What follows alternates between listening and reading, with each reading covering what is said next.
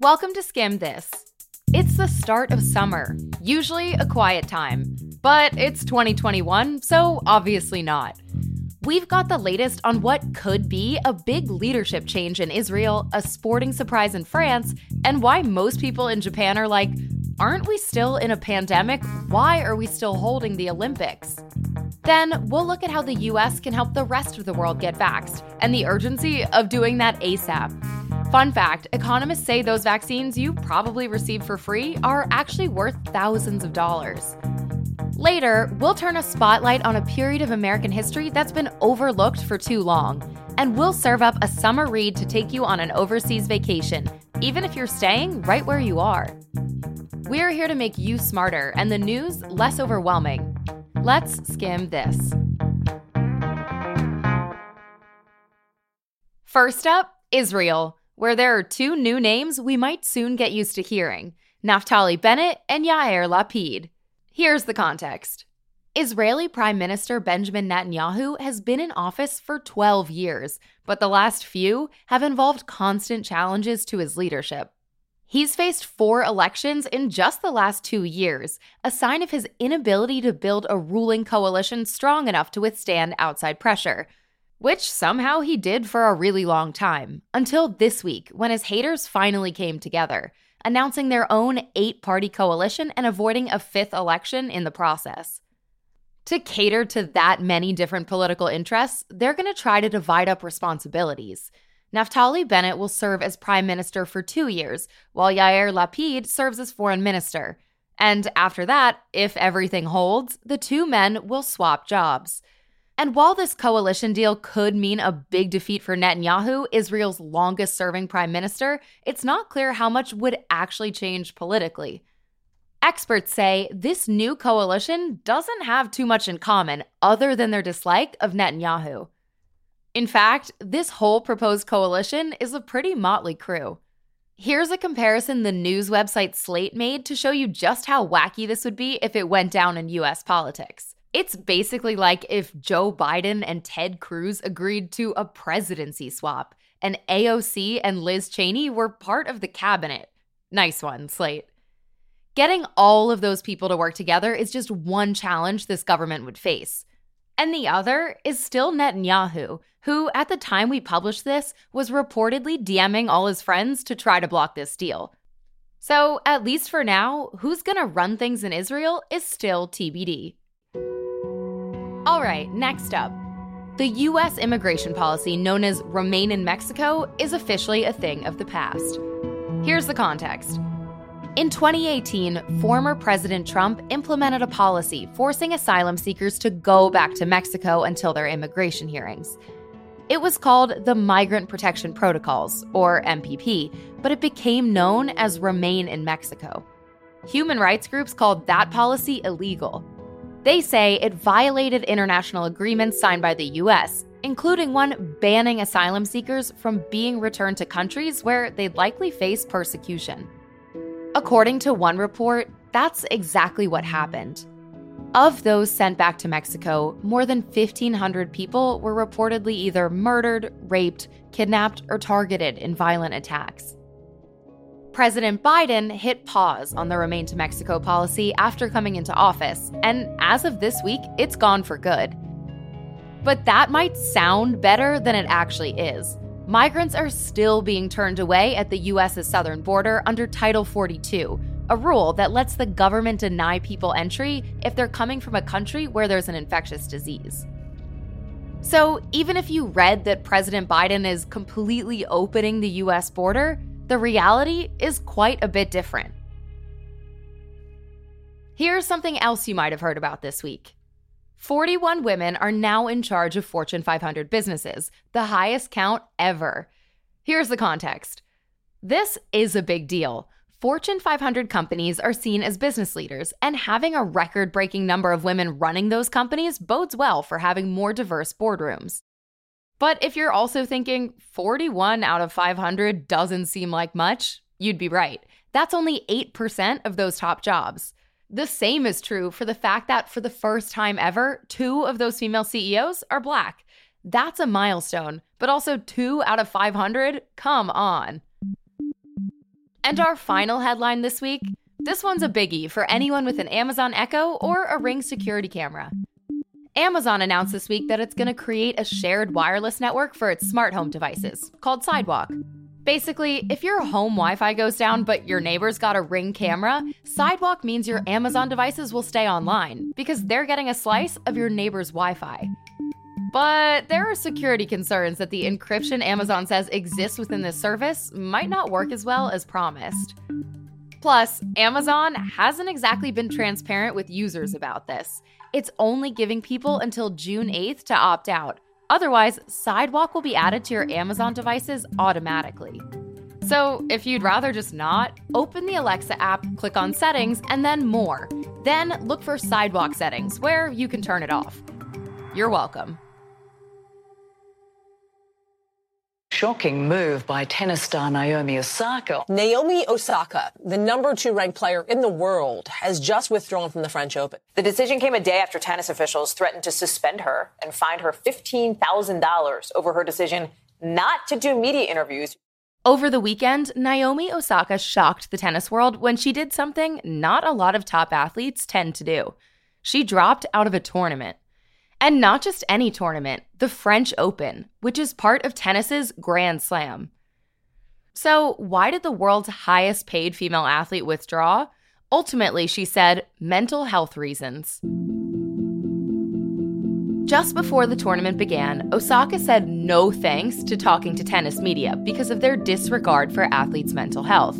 And even though skipping pretty unsubstantial press conferences sounds totally reasonable, talking to the press is technically a contractual obligation for players.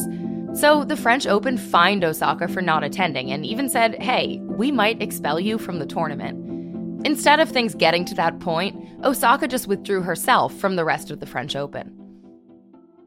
Since then, her decision has been largely met with praise, especially from other athletes who've commended her bravery. Golden State Warriors basketball star Steph Curry tweeted that he had, quote, major respect for Osaka. And tennis legend Serena Williams said she wished she could give Osaka a hug because she remembered feeling overwhelmed by the press. Some other athletes have come out and said, we feel ya, but doing press is kind of part of the gig. But for many, Osaka's decision has opened up a wider conversation about mental health for athletes and whether combining high-pressure athletic competition with the intense scrutiny of post-game press conferences is worth it in the first place. Other famous athletes have come forward about their own mental health struggles, including Michael Phelps, who's admitted he's struggled with depression and suicidal thoughts since 2014. But Phelps' admission came at the end of his swimming career. Osaka, meanwhile, is at the top of her game right now, and so far is getting a lot of respect for saying you might see one side of this story, like the trophies, the travel, and the perks, but this isn't as easy as it looks. For now, Osaka is going to take some time away from the court, but later wants to work with tennis organizers to make things better for the players, the fans, and the press. And if that means no more press conferences filled with the same old questions and athletes who clearly want to be anywhere else than there, we won't be too upset. All right, let's play a round of Name That News and see if you can guess what this story's about. If you have such a low level of vaccination, of course there's a concern. That's up to the Japanese authorities. The CDC is warning all Americans to avoid travel to Japan because of its latest jump in COVID cases. With 70-odd days to go, we are really stuck in the implementation phase. Okay, if you haven't gotten it yet, this should help. The official stance remains the same. The games will go on no matter what, even if the current state of emergency due to the coronavirus is extended. The 2020 Tokyo Summer Olympics are set to begin next month.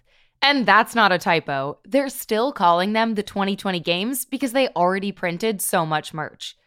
But even though Japan's government and the International Olympic Committee keep saying the games must go on, things are looking a little iffy from where we're sitting. Here's why.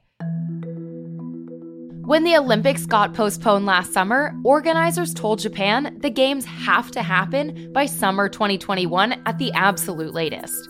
But despite a year to prep, COVID-19 is far from under control in Japan. The country has been slow to approve vaccines, approving Pfizer's vaccine in February, 3 months after the US, and shots from Moderna and AstraZeneca just a few weeks ago. Those delays were due to the government asking Pfizer to run additional trials on Japanese citizens in an attempt to overcome widespread vaccine hesitancy. But that also explains why less than 3% of Japan's population are fully vaccinated. Bad news as the country deals with a spike in infections.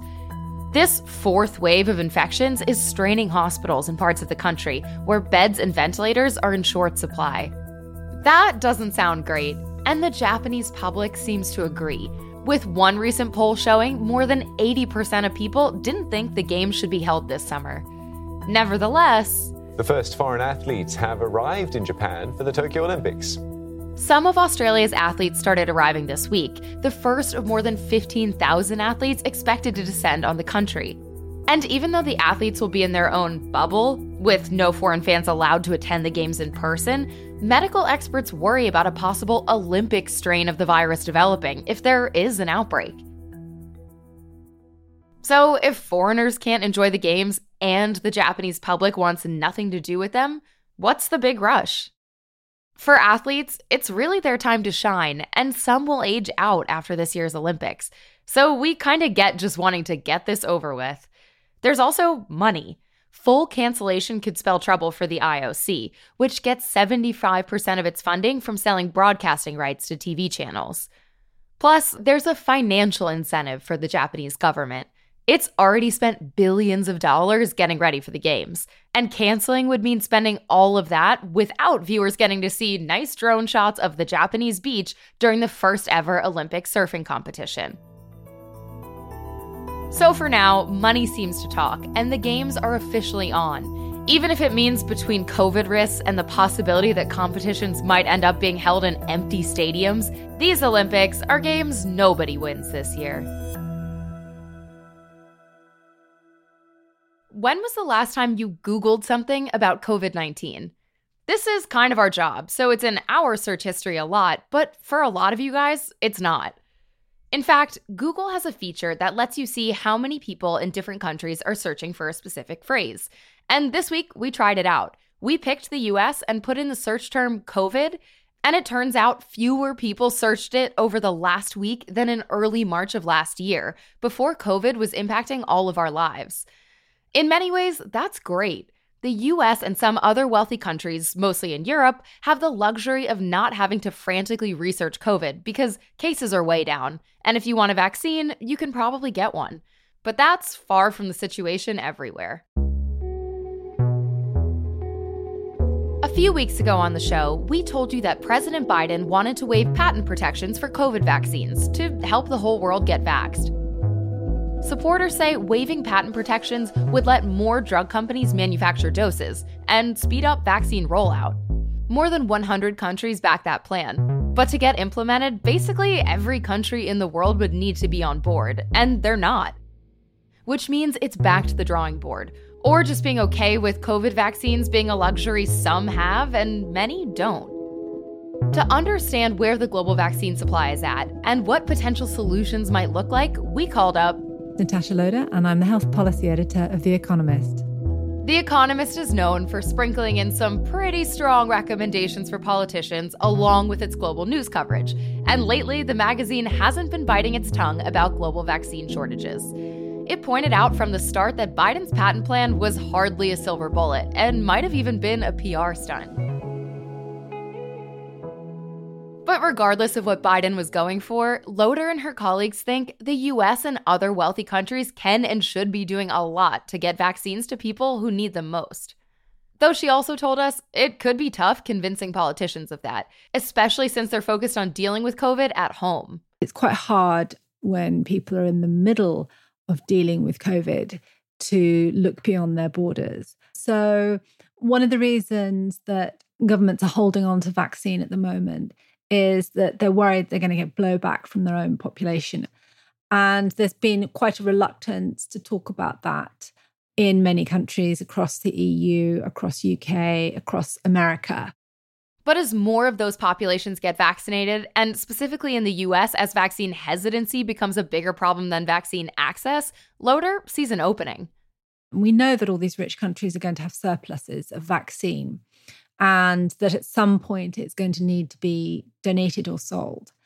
And I suspect that as people become less interested in their own vaccination, that actually the ability for politicians to find some movement or some room for maneuver on vaccine donations will grow. The news right now should also put some pressure on countries to help too. The COVID-19 tsunami. Paraguay, Peru, and Uruguay is among the countries with the highest COVID-19 deaths per capita in the world. Malaysia has gone into a strict nationwide lockdown as coronavirus infections rise. The Economist recently crunched the numbers and estimated the global COVID death toll is likely between 7 and 12 million people, which would be 2 to 3 times the official count. And with so many countries battling huge COVID spikes and not even able to properly count their dead, there's no time to wait to get vaccines out there. Vaccines are only being distributed to a kind of small minority of people around the world. The rollout has been very successful in Europe and America, Britain and a few other countries. But the rest of the world is very much waiting. And certainly the low-income countries in Africa really haven't received any vaccine at all. At the small hospital in Chad's capital, N'Djamena, there are no debates over how to best roll out vaccines to everyone. There are simply no vaccines at all. As the richest nations buy up the lion's share of doses, how and when will developing countries be able to vaccinate their populations? Only 6 of Africa's 54 countries have begun to vaccinate their populations. So how did we get here? And how do we get out of here? Loader told us some of the reasons we're here are pretty obvious. The first is that wealthy countries hoarded more doses of the vaccine than they needed, which means the first thing we can do is we can start donating vaccine.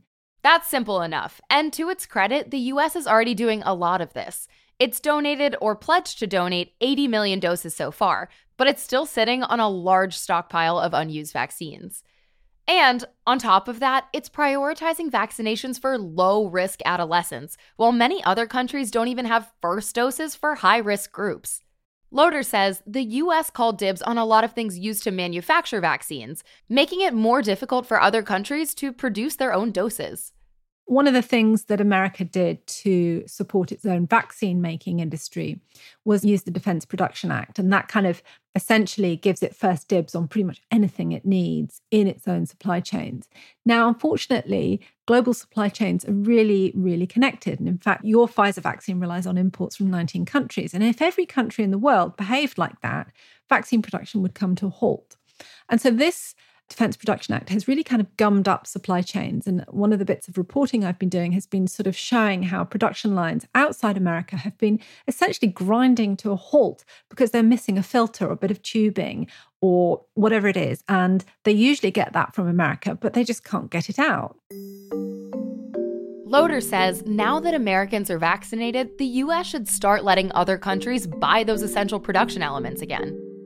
The lives that could be saved as a result of acting fast are already a strong enough motivation to do that. But there's also an economic case to be made for helping countries struggling with COVID.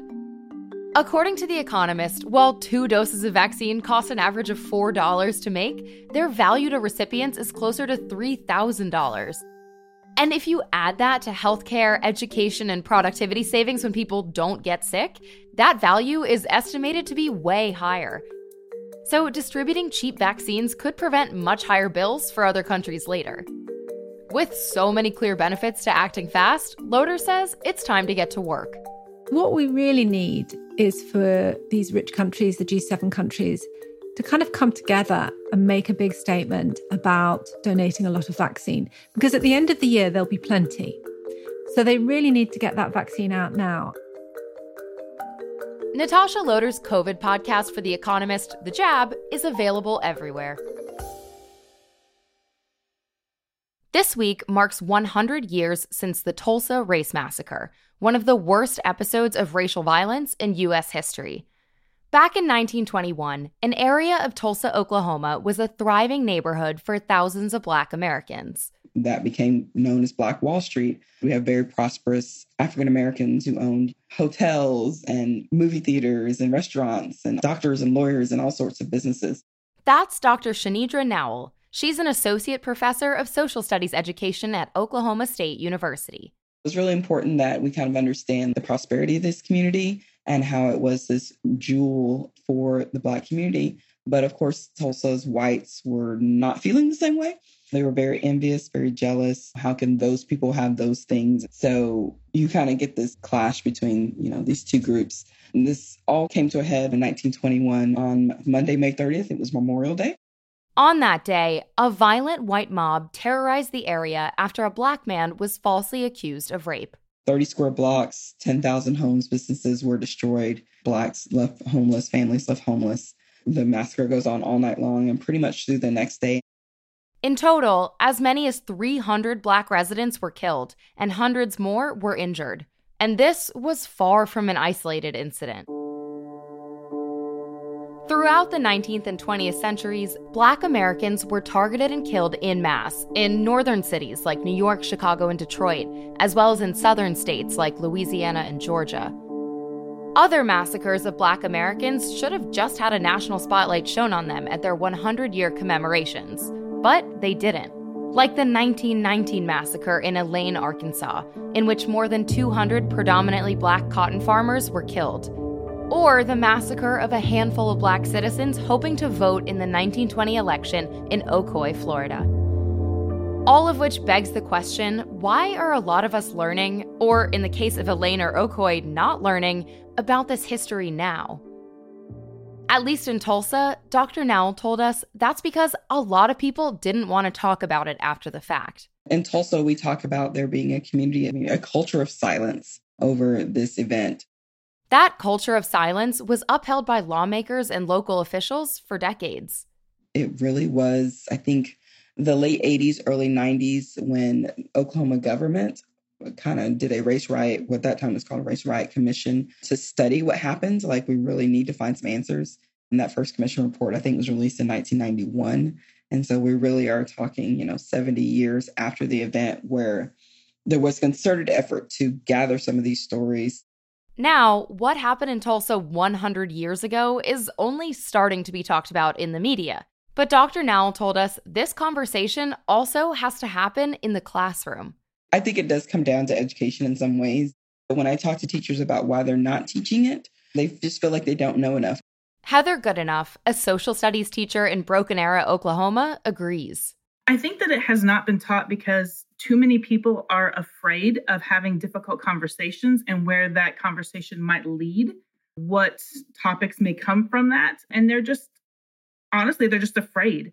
And so I think that the fear has driven this topic specifically, but other difficult history as well, to just be kind of brushed aside and not discussed because people don't like to be uncomfortable.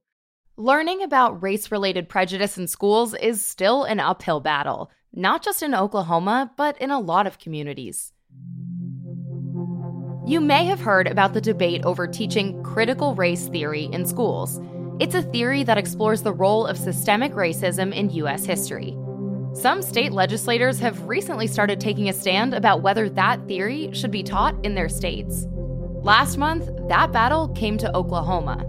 The governor signed a bill banning the teaching of classes or concepts that cause any student to, quote, feel discomfort, guilt, anguish, or any other form of psychological distress due to their race or gender.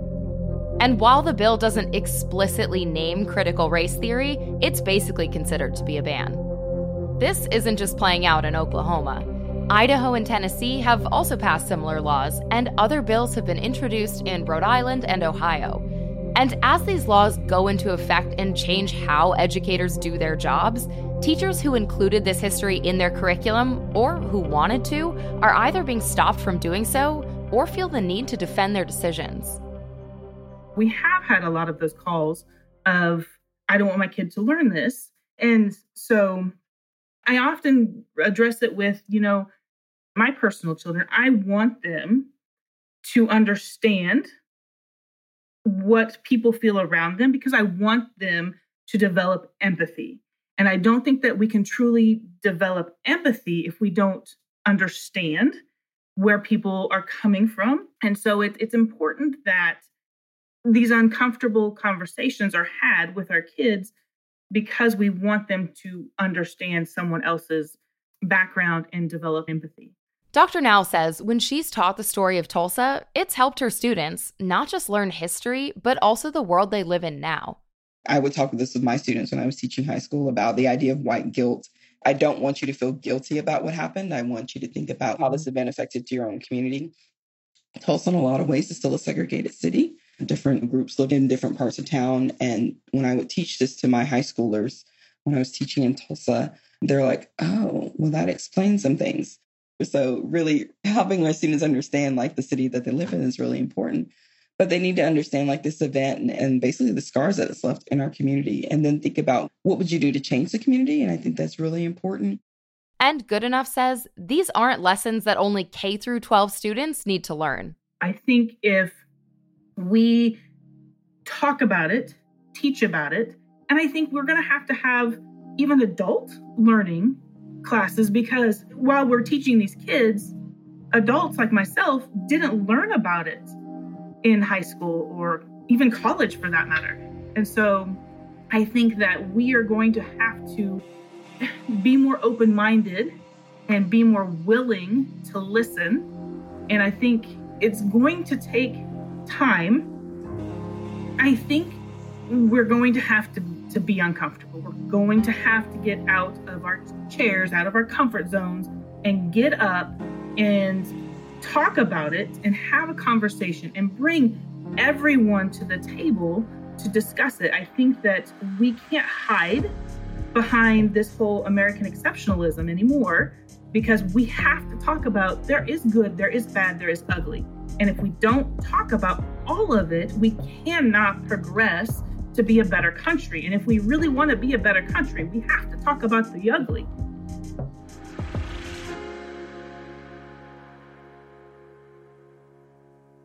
Before we go today, we're wrapping up the show this week with something a little different, a book recommendation.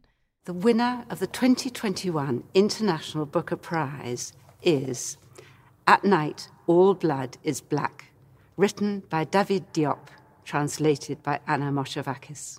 The International Booker Prize is a really big deal in the literary world. It's for international translated fiction.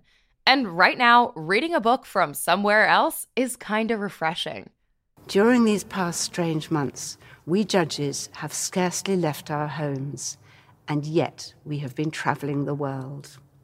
And while some of the most acclaimed literary minds saying this is excellent should be reason enough for us to add it to our carts, we still wanted to ask someone who had already finished the book, what's it all about? So we called up Lily Meyer, a writer, translator, and book critic.